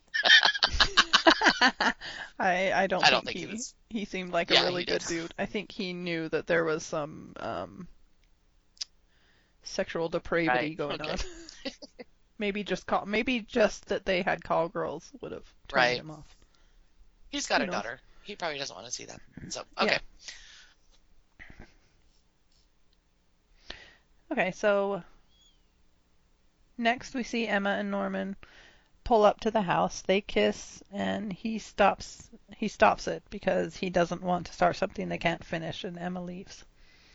Then Norma pulls up, and the front of her car is all smashed in. She tells him she knocked over the bypass sign. He asks why she's all dressed up and dirty. She says she went to a party and left. They hug, and she cries. He says he is worried about her. She says, "You're worried about me?" He says everything's going to be fine, and they go up to the house. Okay, so Emma and Norman. He seemed like he came up with an excuse to stop the kiss. Because it looked like he was just going to get out. She definitely kissed him. That was her starting it.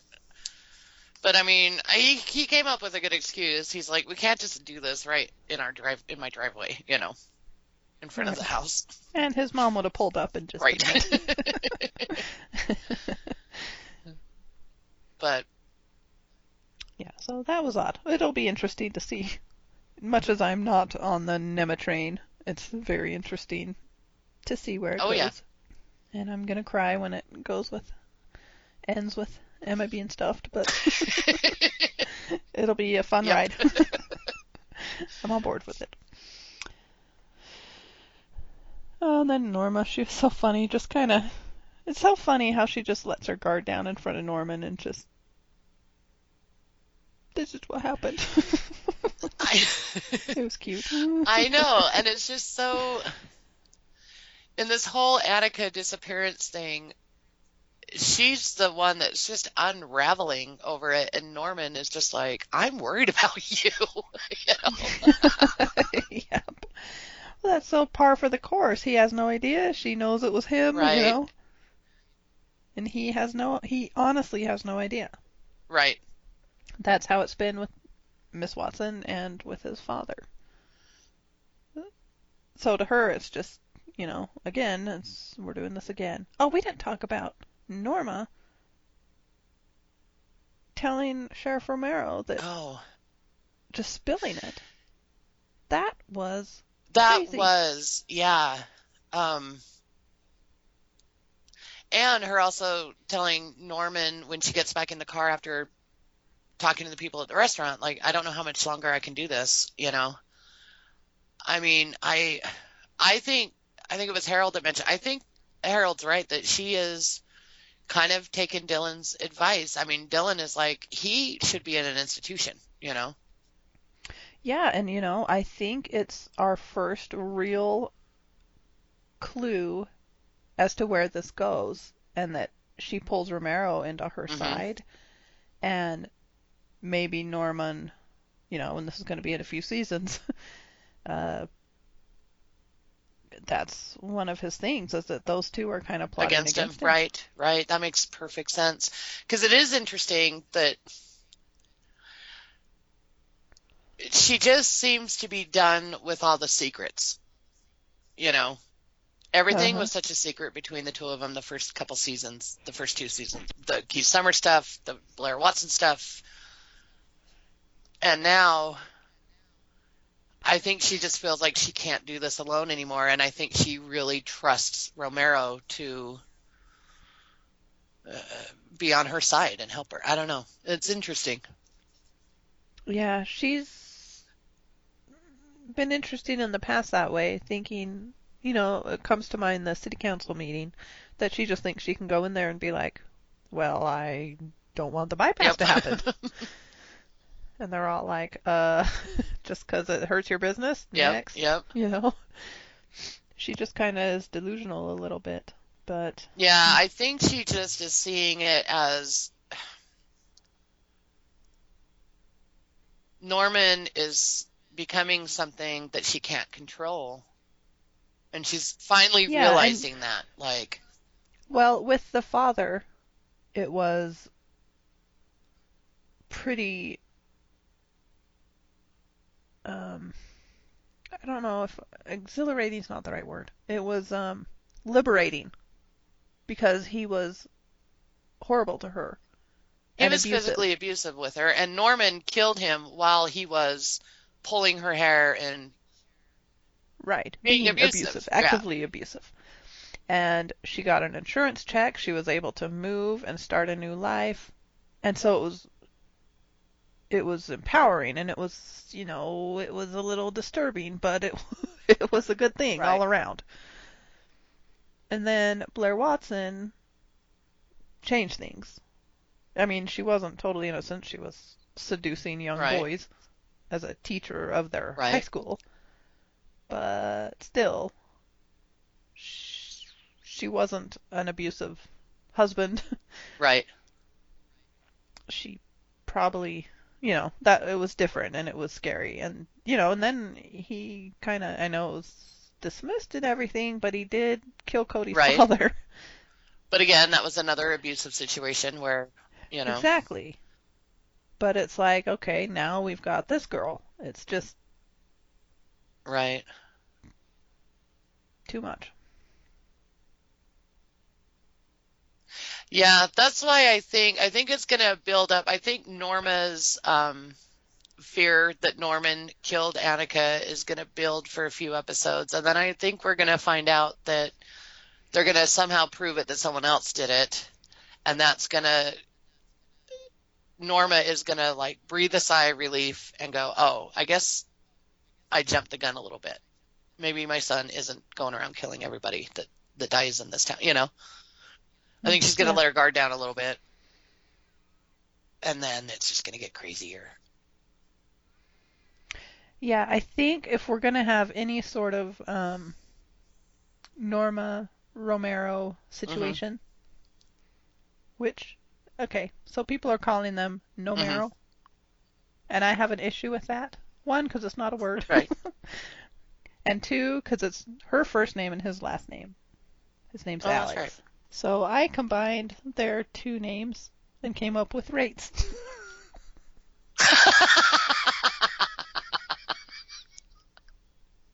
Because that's, you either have to do both their first names or both their last names.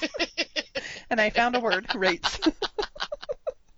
It's not very sexy, but it's a word. Well, it's better than Bomero. Rates. Or Nalex. Yep, I'm going with Rates. I like it. Okay. Yes, Mother's official, what are they called? Portmanteaus. Portmanteau. Yes. Is Rates. It goes with the hotel. I like it. Yes, exactly. Anyways, where was I going? Oh. Like, you think that Romero and Norma's thing together is...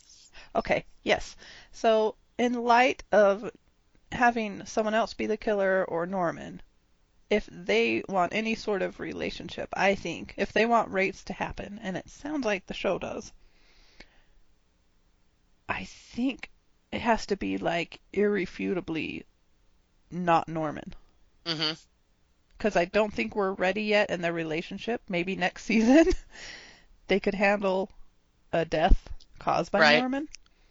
But right now, it just couldn't I don't think so, because... His cop persona, no matter how he feels about her, his sheriffness is just never going to get beyond that right now. Right. So I think if it just makes a lot of sense now that if it's someone else, then Rates could happen. Yeah, because we've talked about it before. Romero can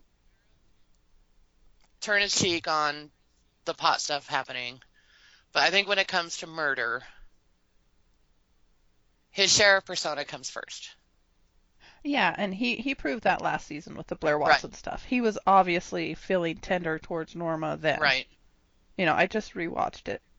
There's amazing little hints and clues and eye looks and everything. And he still turned into Sheriff Romero, and he needed to do that thing to prove that either Norma did it or not. He couldn't let it go no matter how he felt. So he's still going to be there. Yep. So, yeah, that's how I'm feeling about it. Yep. But I love that Norma did tell him because he's the only one that she can tell, probably besides Dylan, you know. Oh, I love that she told him. I love it so much. I do too. It shows for what it means about everything about. Well, it shows that she just trusts him too, and that's a good foundation for a relationship. That scared of Norman, and she's that willing to go there right now. I was shocked she was willing to go there right now, but she is, and that's amazing, and that's so interesting. The story. It is. Yeah. So. Oh, I love it. I love where it's going. This was such thrilled. a great episode. Mm-hmm. Yep. Final scene is at the pond. We hear a dog barking and the camera pans to the dog and we see a body floating face down wearing just a slip and she appears to be chained to a tree. Oh, really? I saw a chain. Interesting. Yeah. That doesn't sound like Norma either, does it? But I don't know if that was just a prop or if she really was chained. But there is a chain. What if she died in some sort of, like, freaky sex play Well, because she's wearing a slip, so her dress was off, you know? I don't know. Well, it looked like kind of a rusty chain. She seemed like such a professional. I don't think she would have, like, stopped to have sex with Norman or something. I don't think so either. If people are thinking that they had sex, I just don't think she would have, because that's like giving a freebie, and wouldn't a professional She was weirdly opening up to him, but she was out on a call. Right. She was going to meet a John. So yeah, so many. I know. interesting- I really think she Anyway. was opening up to him just for the shock value to, because he's obviously she probably thinks he's a virgin and stuff, and I don't know. Yeah, that some people get Yeah, off on that. exactly. But I don't think she would have stopped and had sex with him, because she does that for a living. Why would she give it away for free? Right. So, yeah, I don't know. But there is a chain on the tree. It doesn't show that the chain is like around her either. But when I saw the chain, I was like, is she hooked up to that? Is that? I don't know. Interesting. Yeah, that makes me think that she might have died on accident. Sex play accident. Possibly. It's kind of a rusty chain, it looked like. I don't know. But Well, it could easily have been like this. I don't know his name right now, but the Ted Shaw guy. yeah, I mean, we've seen just glimpses of this Arcanum Club. Who knows what they're up to, Yep. Who knows? The sky's the limit. Yep. And I'm thinking they're into something a lot more kinky that she's ever been used, and she was like, no, I didn't sign up for this, and they killed her or something. I don't know. Yep. Or they meant to Yep. all along because they're hunters. Yep. Oh, so cool.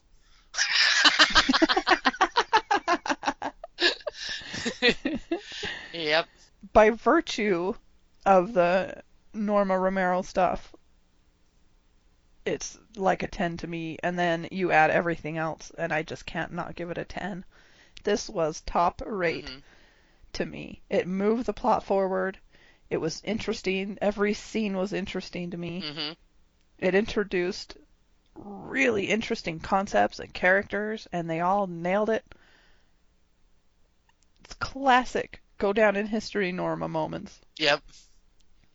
And to the icing on the cherry was that freaking awkward hug kiss. I love that so much. I can't even. I can't state enough how much I love that. So I give it 10 out of 10 French greetings.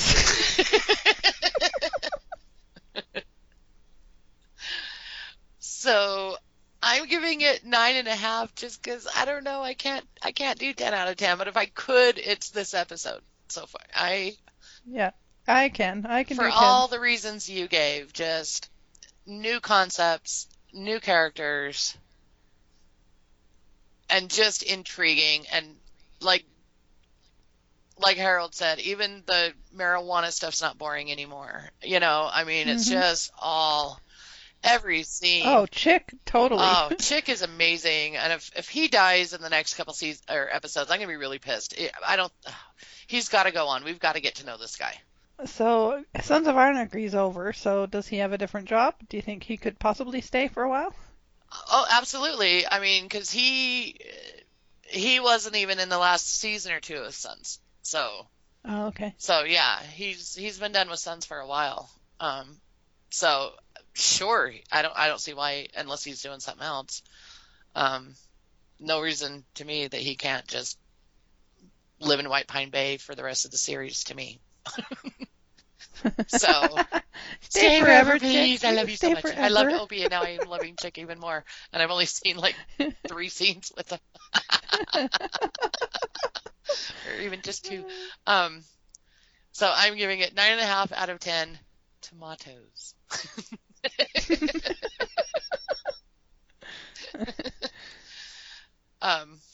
Do you have a what the bip?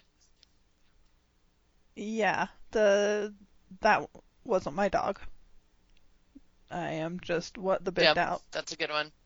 A close second is Ted Shaw watching on his throne, but that you can just there's people like that. Right.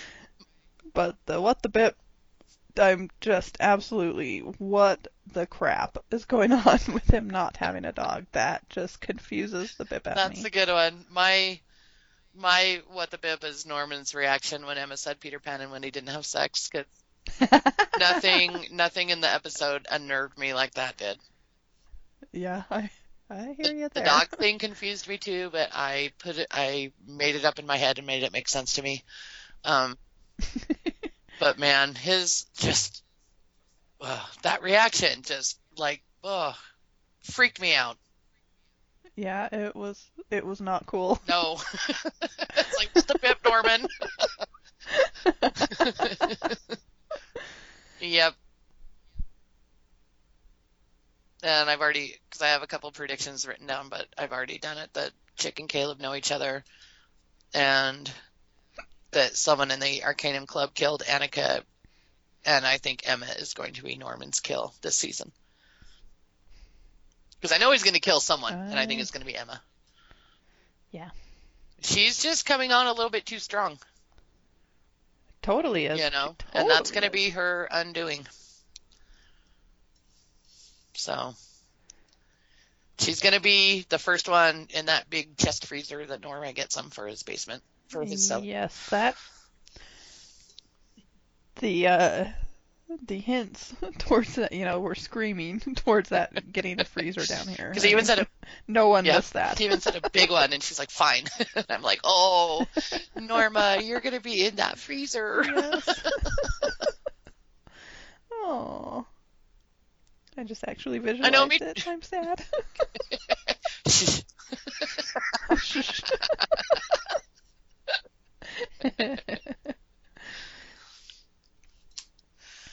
All right. What a fun one to talk about. Oh, man, that was amazing. Yep. I just want to watch the next one right now. I know. But this isn't like Buffy where I can just watch the next one. I know. What? I have to wait like 5 days. Yeah, and hey, for everyone that's still here, that's just Bates people and not Buffy people. We, if you don't go to our next section, our next podcast that comes out because you're not a Buffy person, I just wanted to let you know that we talk about our other what we've been watching stuff. So if you feel like you're going to be missing out on that, we do that first. Yep. So you could always download that podcast and listen, and then just stop it when we start talking about the Buffy episode, which is actually an Angel episode this time. Yep. So you could still catch the what we've been watching stuff. Yeah. Anyway, just wanted to share that. Okay. Well, we'll do a mini spoiler section. This is really mini. All I have is a little background about the Ted guy. Okay. Throny McThronington.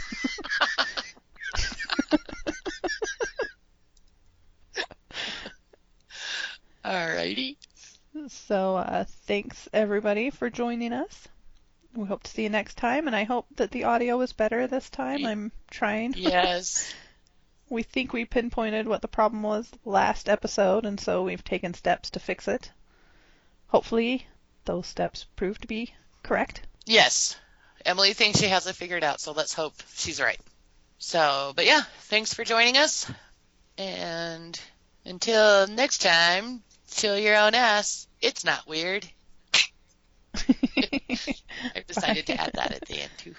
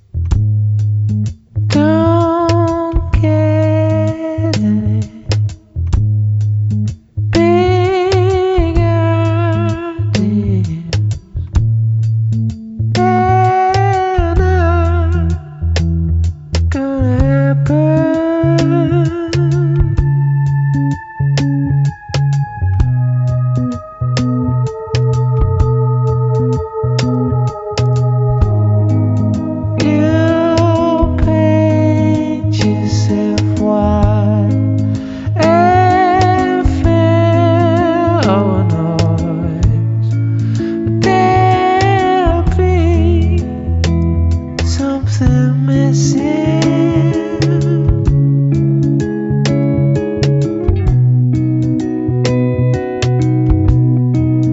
Now that you found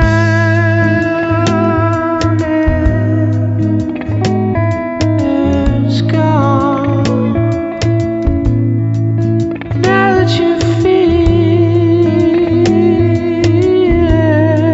it, you don't. You got off the rails.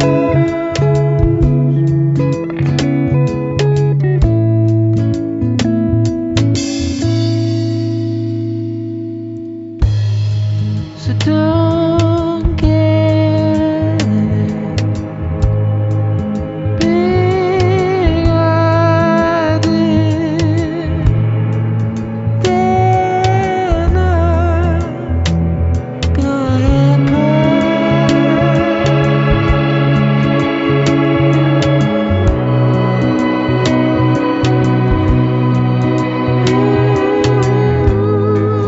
you go to hell for your dizzy mind is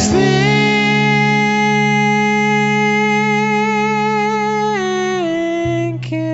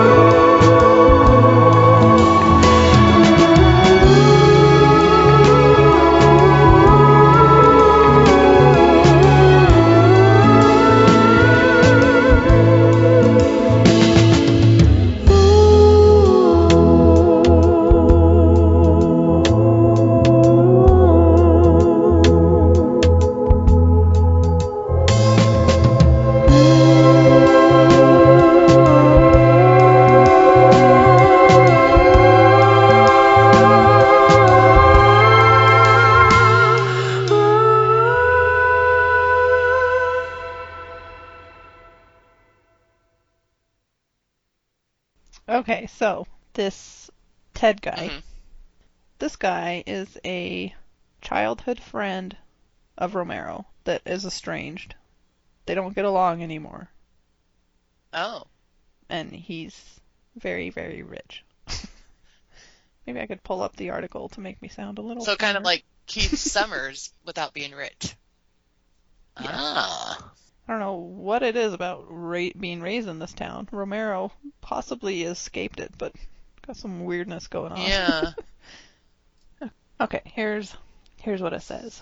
He's going to play the role of Bob Paris. This is a character whose presence was teased long ago. He's popular, wealthy, and extremely confident, and he also owns a hunting club for those who have truly mastered the skill. He has a history with Romero, but not all of it is great. Rome will reoccur throughout the third season, and this continues a trend of the show snagging notable people from other shows for guest spots. So, okay, that one is a different article that I read, but basically the other article said that they were childhood friends. I think friends, they use that term. Okay. Something Well, like when they that. say that his presence has been teased in the show before, has it? Yeah, that's really strange. That's a new Yeah. Does Romero talk about him when he talks about being childhood friends with Keith Summers? Does he say like me, Keith, and what's his name? Bob? Bob? Interesting. Huh. Okay, I found another article. It says his character Bob Paris is a childhood friend of Sheriff Alex Romero, although their relationship has long been strained. I wonder what made it strained. His I mean, he's obviously, fondness for yeah. I wonder, yeah. Because I don't get any of those kind of vibes from Romero. I wonder if it's something like he's keeping a secret, like he witnessed Bob doing something when they were kids, and you know what I mean? Maybe. Like, It could have to do with our human hunting club, which we've now established. yeah. Huh. Or now theorized. More Well, likely. it just makes it more interesting that they have a history together. So I like it. Mm-hmm. Yeah.